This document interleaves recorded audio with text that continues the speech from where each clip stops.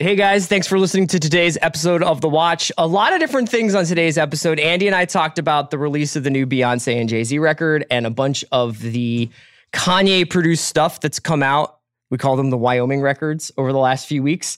And the idea of culture as events. So basically, whether it's sports or music or movies or TV, how are people trying to eventize moments in culture? And we talked about that because of the World Cup, but also because of the political climate of the world right now and how that kind of balances itself out. We also talked about what is my favorite show on TV right now, Succession, in the second half of the podcast. And Andy had some notes on that. But if you are on the fence about this show, I would highly recommend sticking around for the third and next week's fourth episode, because I think it's some of the strongest stuff I've seen on TV this year.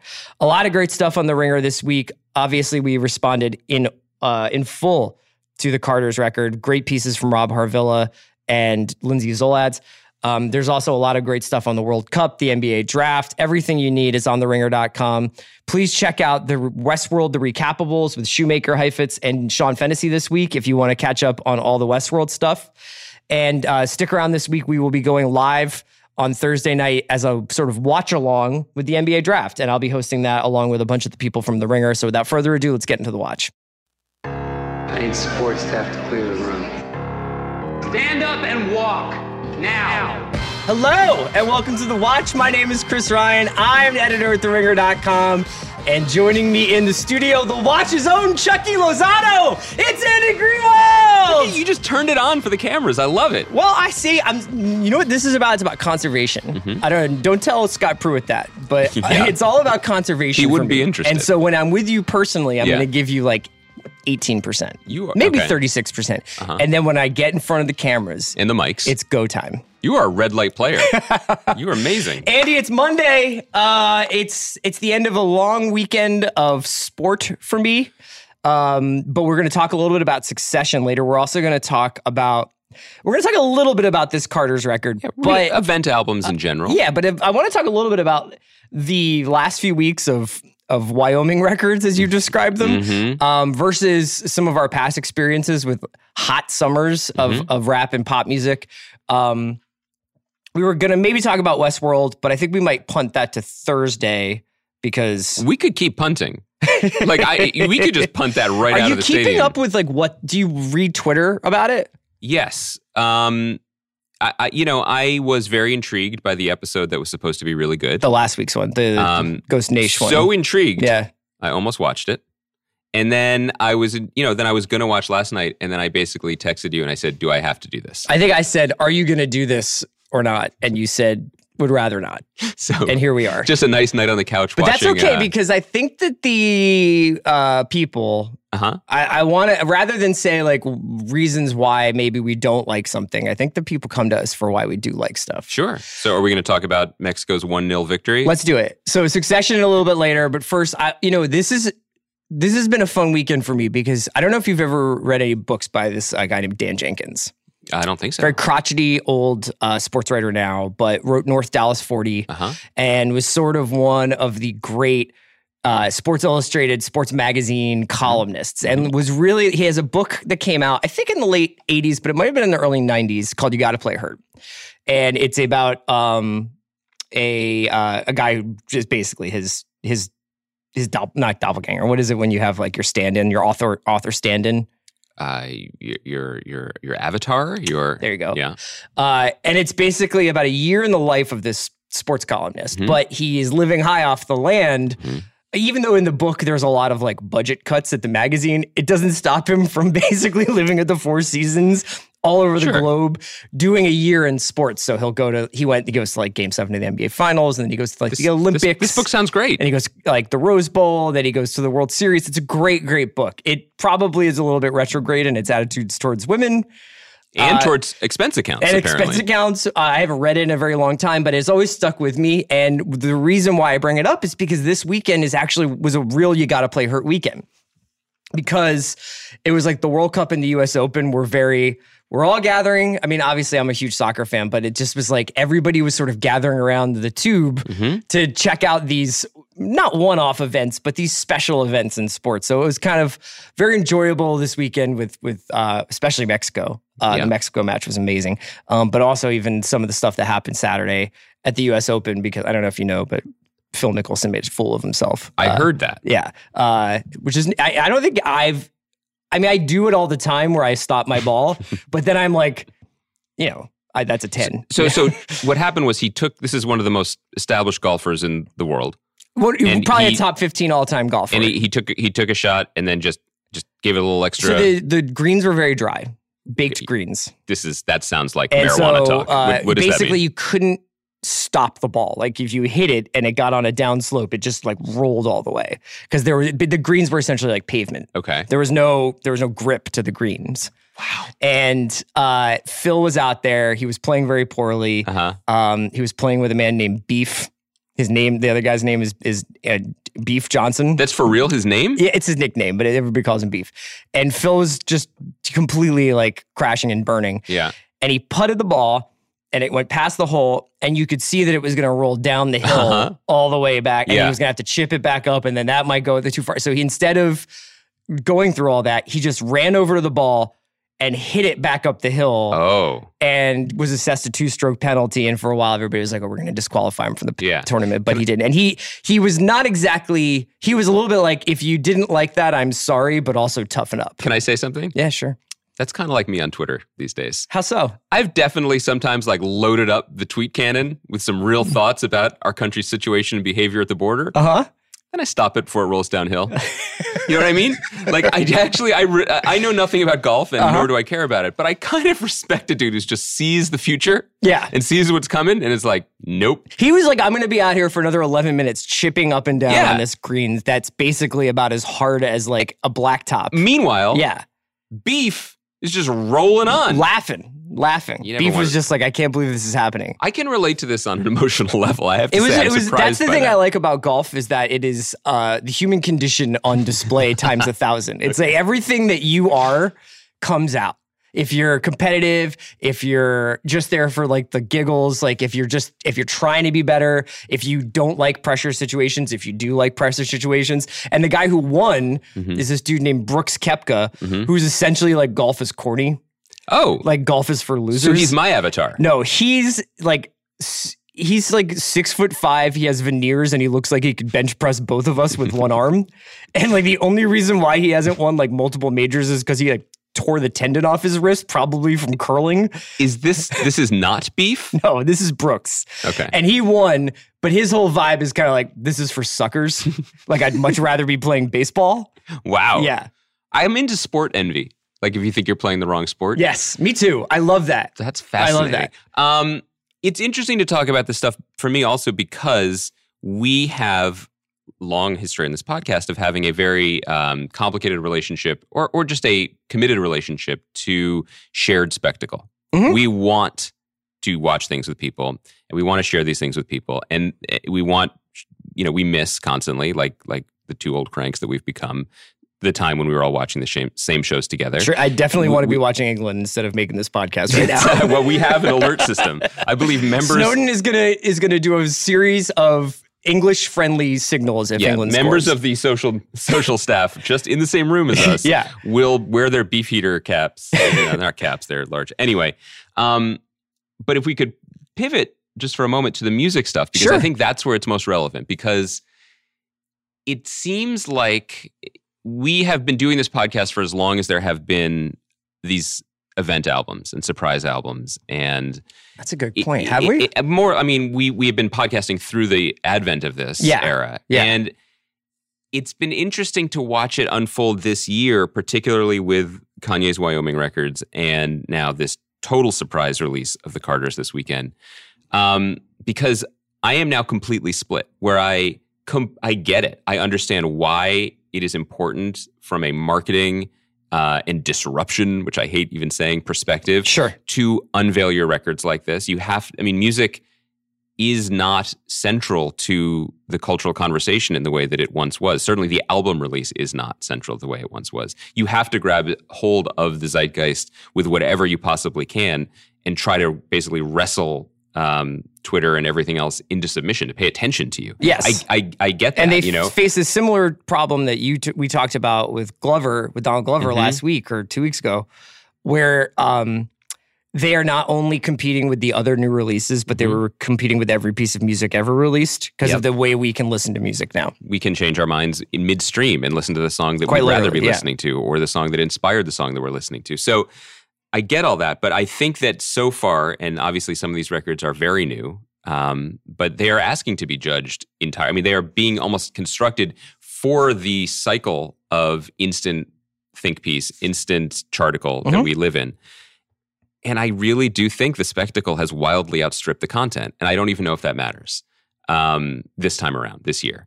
We can go through these records because we've skipped talking about a bunch of them. And I think that's kind of telling in and of itself. But the Carter's record, to me, more than anything else, and I've only listened to it briefly because, listen, shouts to Doug, I'm not going through this title drama again. Yeah. I am not. So that means, everybody knows what that means. That means I've had some... By all accounts, Doug pushed the right button. He did. But this... Everybody understands that what I'm saying here is based on a couple YouTube spins over the weekend and some just deep Spotify diving in the 2.5 hours that I've been awake before having to do everything I had to do today. It really just seems like it is a marketing statement. It is a fascinating cultural document. And honestly, I felt this way kind of about Lemonade too. Like I think that what they are expressing here about their marriage is, of artistic value, considering that they've made this trilogy about the state of their union. I think they're mining what they have. I think they're doing some forward-thinking stuff with the choreography, with the imagery, by taking over the Louvre.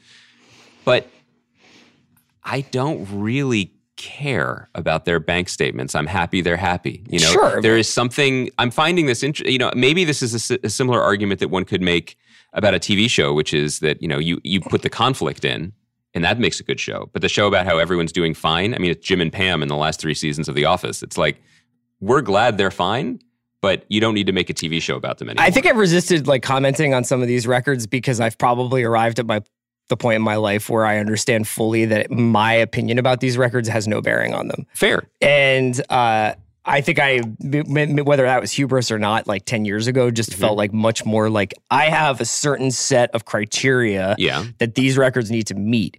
And you are deviating from this, and hence you failed, or you've, satisfied this, and hence you succeeded. So I think that now I'm a little bit more like, this is what happens to people as they get older. It's like pop music, with rare exception, you just realize that pop music is targeted towards a completely younger demographic than you are. Well, Jay Stylus is doing good work here. I thought Lindsay Zolad's piece that came on The Ringer today was great, just reframing the relationship as Beyoncé as the alpha in the relationship and what it says about her musically on the record, how she's doing basically... She's behaving on the record like a rapper, and Jay-Z's behaving like an R&B singer because he's doing the emotional lifting on it while she's just stunting. That's all fine. That's good. But musically, I'm.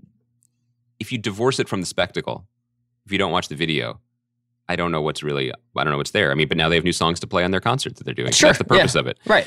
The Wyoming stuff, we got to run through for a minute. AKA the Kanye records. The Kanye records. One of the reasons we've avoided this, I'll say one of the reasons I've avoided this is because the Kanye record is ass. Right. It's terrible. It's embarrassing, I think. And it's it's almost nice that people have propped it up and tried to pretend that one could actually bleed if you put your hand on a stove, but you can't. Mm-hmm. It would be pretty tricky to do it. And the whole run has been mostly frustrating because it was, again, he set this deadline for himself and then threw stuff out there. Now, by all accounts, also had a record done that he then scrapped and redid in 2 weeks, right? Yeah. Which is unfortunate. The Daytona, I think, is the album or co-album of the year. I think it's incredible. And the other one being Father John. You're so cruel about that. No, our homie's rolling blackouts, that man. Father John record is the shit. Really, though? Yeah. Come on now. Come on. The Pusha record is the best one because it's the most considered, right? It's unfair almost that it came first because it feels like it was actually worked on and considered as a statement. Kids See Ghost record, I like a lot. I like a lot because the title track, Kanye and Cudi, are basically doing the Massive Attack flow. Yeah. like Karma Coma style. Sure. Which, that is a very small group of people who have been waiting to hear that. But what did you think of the Nas record? Sorry, I just fell asleep. What? The Nas record is a missed opportunity, I feel like. I think the Slick Rick samples track is good, but what did you think of it? I mean, I just feel like, again, if you told me it's the spectacle versus the substance here, and I'm not mad at spectacle. We live in a spectacle world right now.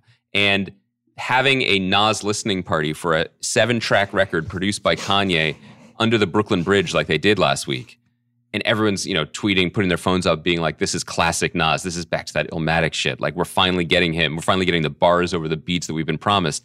And then, like, sometime Saturday afternoon, it sort of dribbles onto Spotify. Right. And you're like, ugh, what is it? Well, this goes back to the event. This goes back to this idea of us all gathered around some sort of, like, bright and shining object and freaking out about it.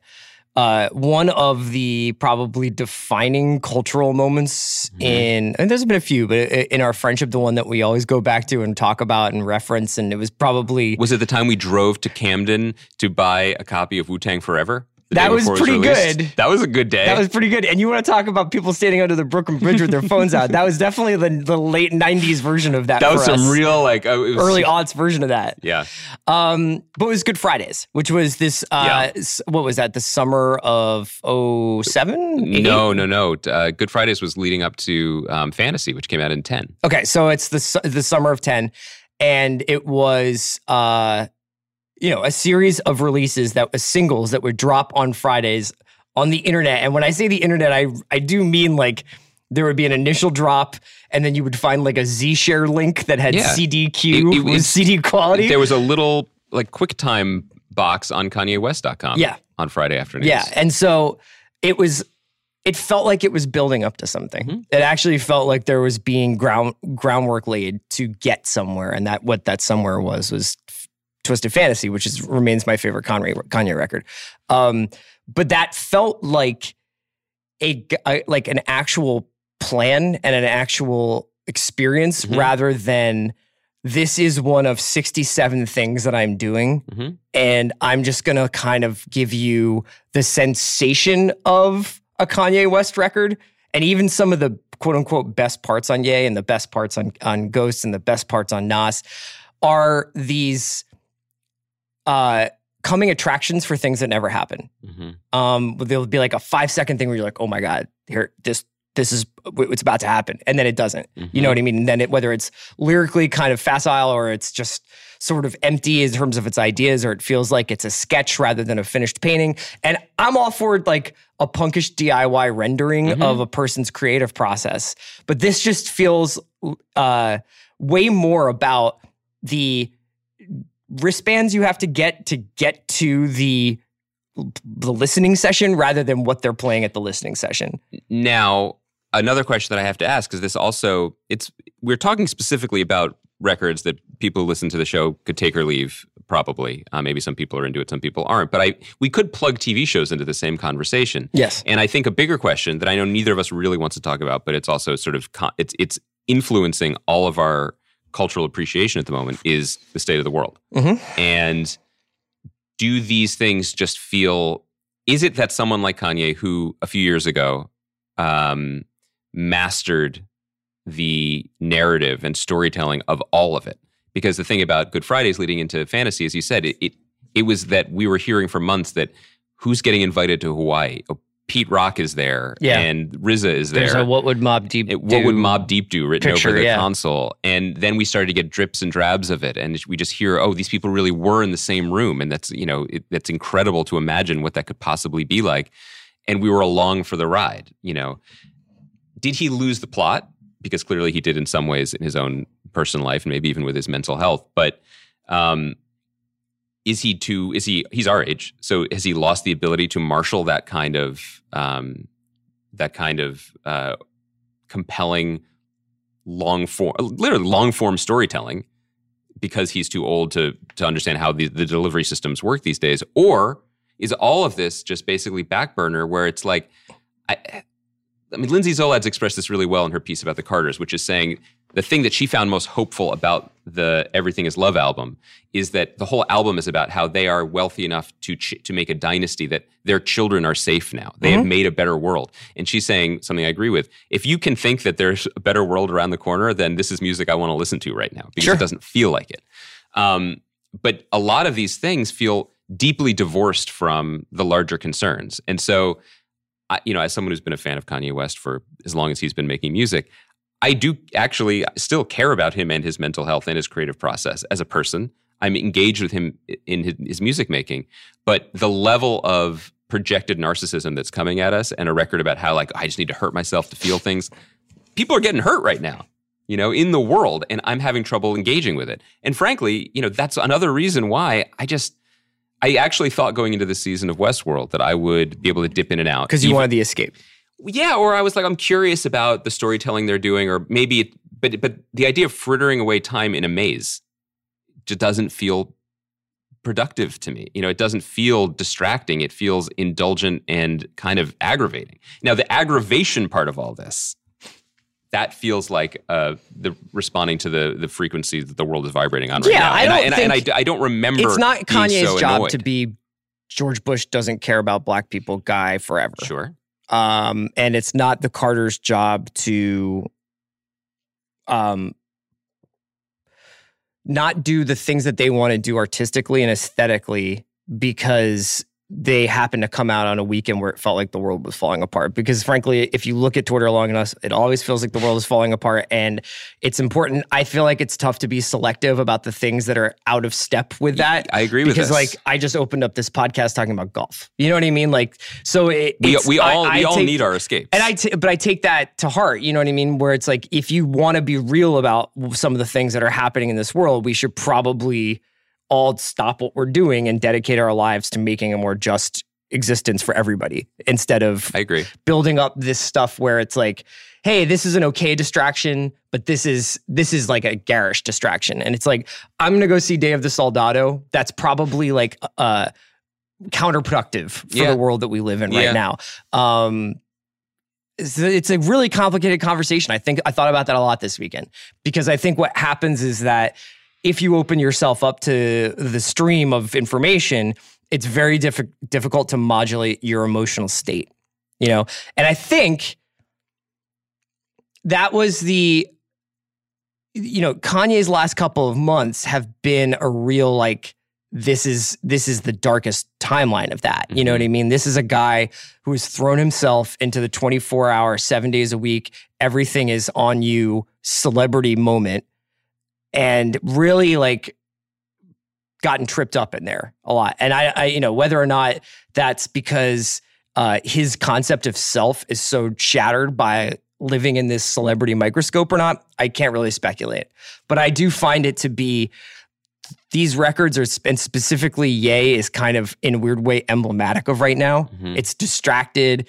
It's not particularly well thought out. It's self-indulgent. It's pained, but it's also like the pain doesn't have a direction, It kind of feels like here's I think this is pain, so I'm just going to say it like this. Like, I don't know. It's almost difficult to listen to, frankly. I don't think I'll be revisiting it anytime soon, nor will I really ever, if times are ever better, going to go back to it as an escape from anything else. I think that's very well said, and I think you actually turned my head around, because I think that one of the things that I'm responding to is the fact that the Wyoming records, and particularly the Carters, are successfully pitched at the frequency of the times, in that the Carters record is not designed to just be a record you listen to. It is designed to have been dropped, to be gifted from on high to us. It's an experience. It's a celebration. Yes. It's a complete and total, almost like assassin-like execution of image and sound. You know what I mean? Like, I think that they knew exactly what they were doing. And I think that there is also a degree to which they don't really give a shit if you like it or not, because if they did, they wouldn't have put it up Saturday afternoon on a music service that not that many people use. Yeah, it's true. It's true. And you mentioned a moment ago what Donald Glover said to us about competing with all media at the same time. Yes. The other thing about it the other thing that he reinforced when we spoke to him that I really appreciated was how important it was to him that no one knew what Teddy Perkins was before it aired, and no one knew what it was after it aired. That they still don't really get into it, yeah. And I think it's a really canny understanding of people's sensibilities and people's brains at this moment to actually give them something that people no longer think that they want, which is some element of privacy and mystery. Sure. And let it be. There's code. And I think that and you can try to decode it, but it's a lot of the imagery and a lot of the things they're doing. They're saying like, here, this was all precise and this was all thought and pre-planned, but you have to do the work to figure it out. Yes, and I think that one of the things that I have trouble articulating about my difficulty with Westworld is that it seems to be designed by people who are very much in on the larger machine, which is not to say that Jonah Nolan and Lisa Joy are actually posting stuff on Reddit or that they're pitching it to Reddit. They're making the show that motivates them to make the show. They're following their own muse. But it does feel pitched at a frequency that is designed to excite 5 minutes later, here's what I think it is. Sure. I solved it. And I think that I'm bumping up against that at this particular moment. And I know we'll take a break, but this larger conversation is definitely an interesting way to look at Succession, which is a show that we're both interested in, that we are both watching on Sunday nights, and feels, to me anyway, sort of like cordoned off from so much of this. And I can't tell if that's, in the case of Succession, I can't tell if it's a plus or a minus. And I'm eager to have you talk me through it. All right, we're going to take a quick break to hear from our sponsor and get into Succession. Today's episode of The Watch is brought to you by Hotel Tonight. If you love scoring amazing deals at incredible hotels, you will love Hotel Tonight. Hotel Tonight partners with hotels to help them sell their unsold rooms, helping you find sweet deals at cool, top-rated hotels. Hotel Tonight shows you the best deals at hotels you actually want to stay at, so there's no more scrolling through endless lists of choices. Even though their name is Hotel Tonight, they're not just for last-minute bookings. You can book in advance, and it's perfect for planners and procrastinators alike. Hotel Tonight is the perfect way to find spontaneous weekend getaways, staycations, 3-day weekends, road trips, business bookings, and more. And it's so easy to use. You can book hotels in just 10 seconds, 3 taps and a swipe. There's even the HT Perks program, where the more you book, the better the deals get. I've been using Hotel Tonight for about 18 months now, and I've used it for any number of trips. I've gone to Tahoe on it. I've done staycations in and around Los Angeles with it. Sometimes I'll just look at Hotel Tonight and see what the deals are to see where I should go. I let Hotel Tonight decide. Get the Hotel Tonight app now to start scoring amazing deals at incredible hotels. That's Hotel Tonight, the only booking app you need.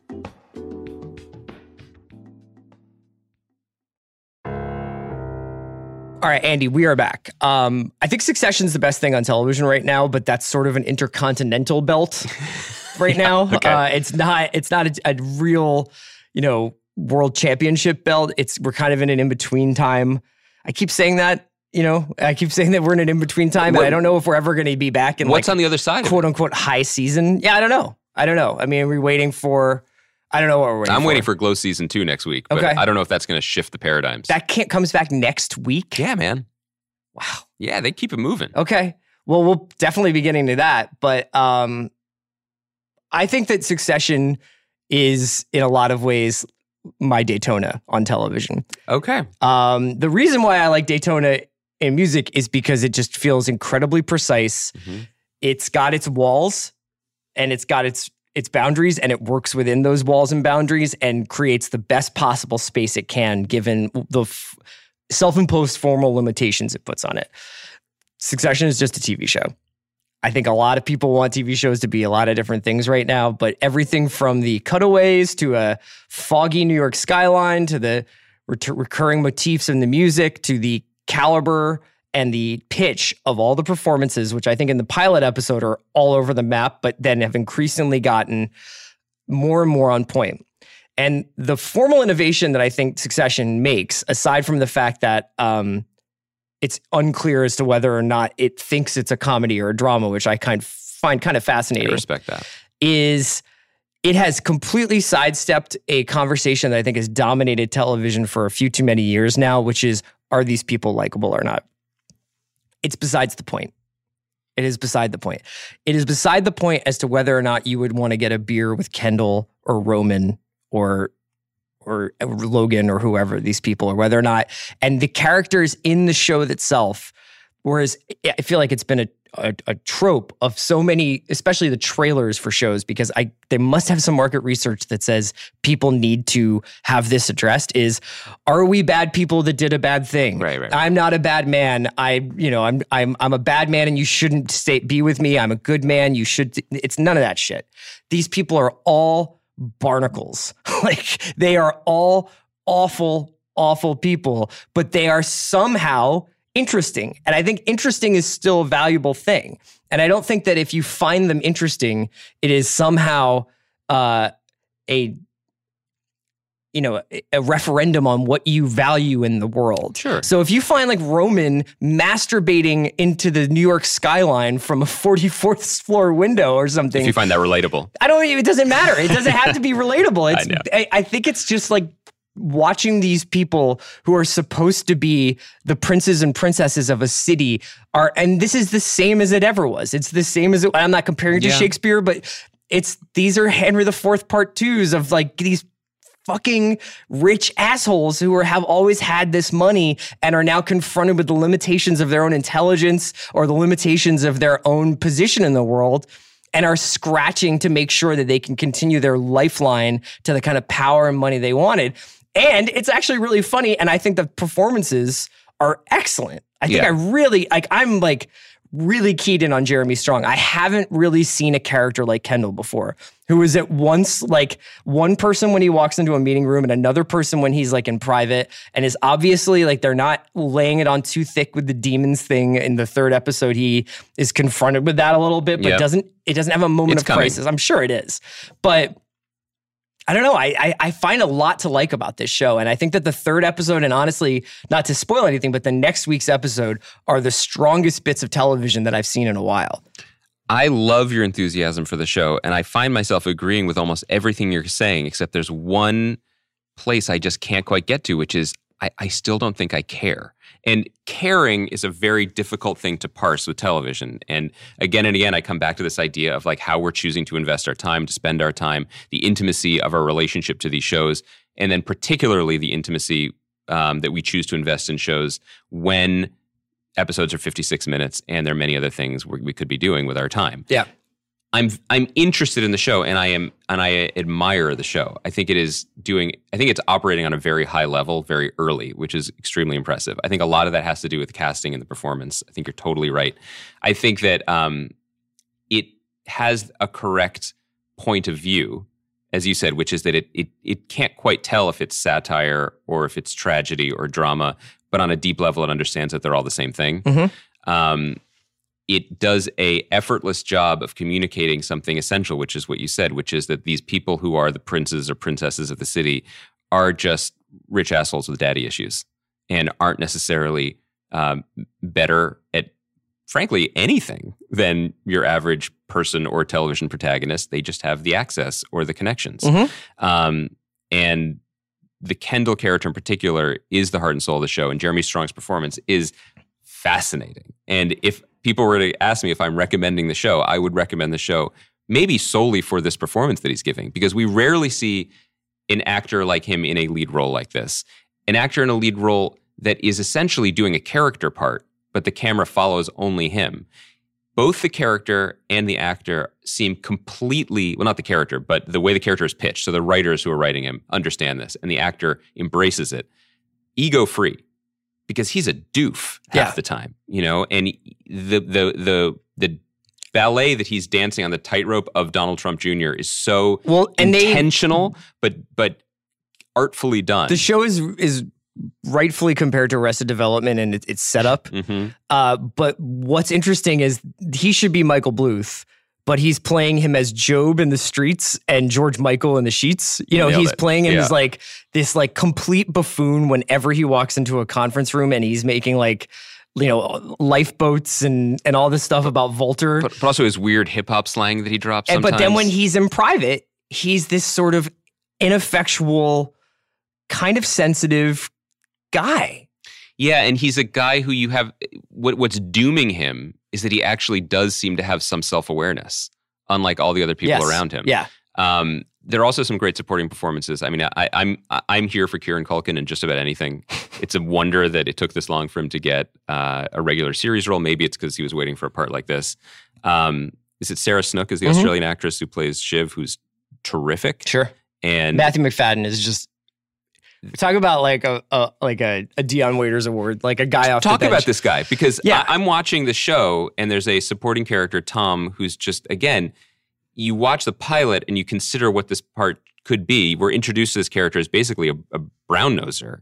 The performance is so good that he's now the character I'm most interested in. Yeah, and he is coming off of a lovely, lovely performance in Howard's End. He's British, right? Yes, and he was in, I think he's in Mr. Darcy in the past in Pride and Prejudice. I know that Amanda thinks really highly of him in that. And I was sort of surprised to see him in this. I thought he was kind of like, I thought he was a little bit bigger than that. Yeah, like a lead. But he does such a good job of, again, it's like Kendall. It's not easily describable as to whether he's a sycophant and he's trying to marry into this money, or whether he is actually like a really good soldier and is just dedicated and in love with Shiv and wants to be it, and then will be bizarrely cruel to other characters to kind of make himself known as like, you may think I eat shit when it comes from these people, but you're going to eat my shit. Yeah, it's all punching down. Yes. But I'm fascinated by him, even though he's a bully. I'm going to keep watching, but there is this thing that I imagine I'm not the only person who feels this way, that it just, because, again, maybe it's what the baggage I'm bringing into my experience watching the show is making unfair requests of it. The show is responding creatively quite well to the moment, and it has chosen its aperture. It's choosing the story it wants to tell. It's doing so without tipping its hand one way or another, which is everything that I admire in art or in television. I think I'm bringing some baggage every time I sit down, being like, at this moment in time, I don't fucking care about rich assholes.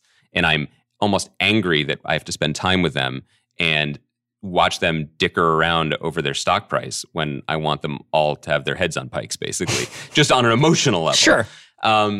What's interesting about it to me is that this show is arriving at a moment when I do think a lot of the people who watch these types of shows are more in the headspace for a Mr. Robot.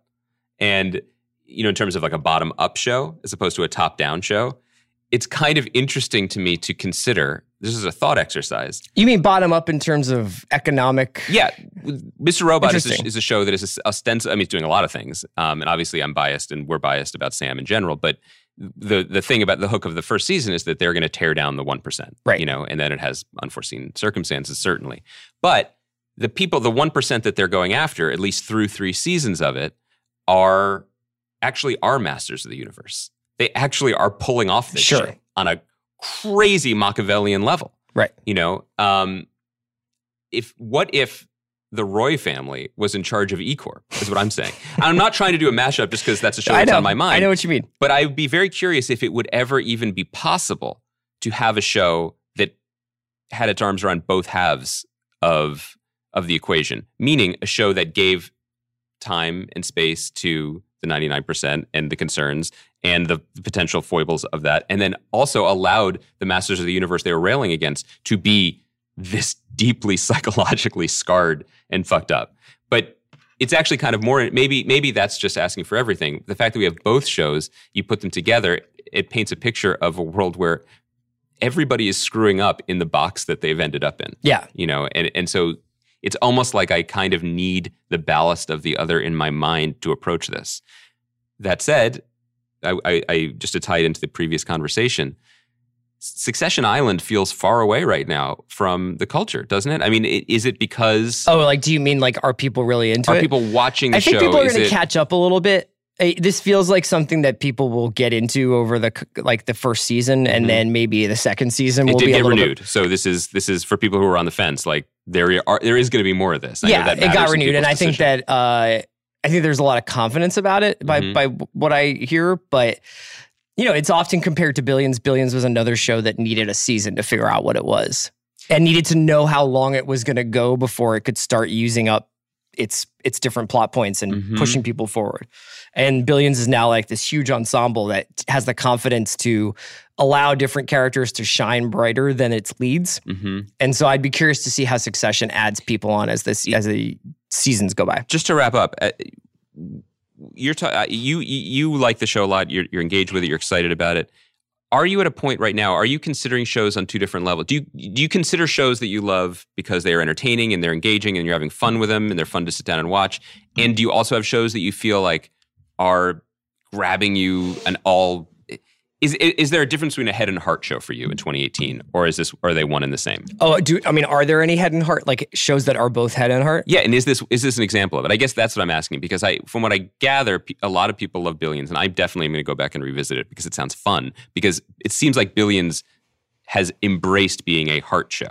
Not that diminishes it. I don't mean that pejoratively, but it's a show that entertains. I think that by all accounts, the third season is a little bit more of a head and heart show. Yeah. I think the second season is definitely an aesthetic kind of, jacuzzi, because you're just like, oh, they're drinking Michters and they're eating sushi and they're cursing and making this reference. And do I have a head and a heart show right now? I think The Good Fight was the closest thing to it. But for the most part now, I think it's a little bit more like shows are either an intellectual exercise or a comfort food. And so right now, Succession is comfort? Or is it? I think it's the closest thing to both. Because I find that the characters, even though they are on the surface very recognizable, are unlike people I've seen before. It's interesting because even anecdotally, when I've talked to people and TV comes up, what are you watching? What are you talking about on the podcast? I've been shrugging. I've been saying Succession with a question mark at the end of it, and then what people tend to say then? What about Barry? Did you watch Barry? I'm like, yeah, we did, and we loved it. And we talked about it. And it seems like there's been like an ellipsis after Barry, like that's the last show that grabbed people in a certain way, and Killing Eve, of course, as well. And then, we shouldn't there's been good stuff this year. So there's been good stuff. There has not been as much good stuff as last year, but I do wonder, and we're going to end on this, and clearly our heads are all over the place this week, and I think it's interesting even to comment on that. The many people are watching and loving Handmaid's Tale. We tapped out. And anecdotally, I don't think we're alone in that. And I'll be curious to see in the weeks ahead, as more and more stuff comes at us, what grabs that third rail and engages people head and heart going forward. Because I think Handmaid's Tale did last year. I'd be curious to know about it in the Facebook group, what people would say are their head shows, heart shows, and head and heart shows. Let's leave it at that and continue the conversation. All right, talk to you Thursday. Great job, Baranski.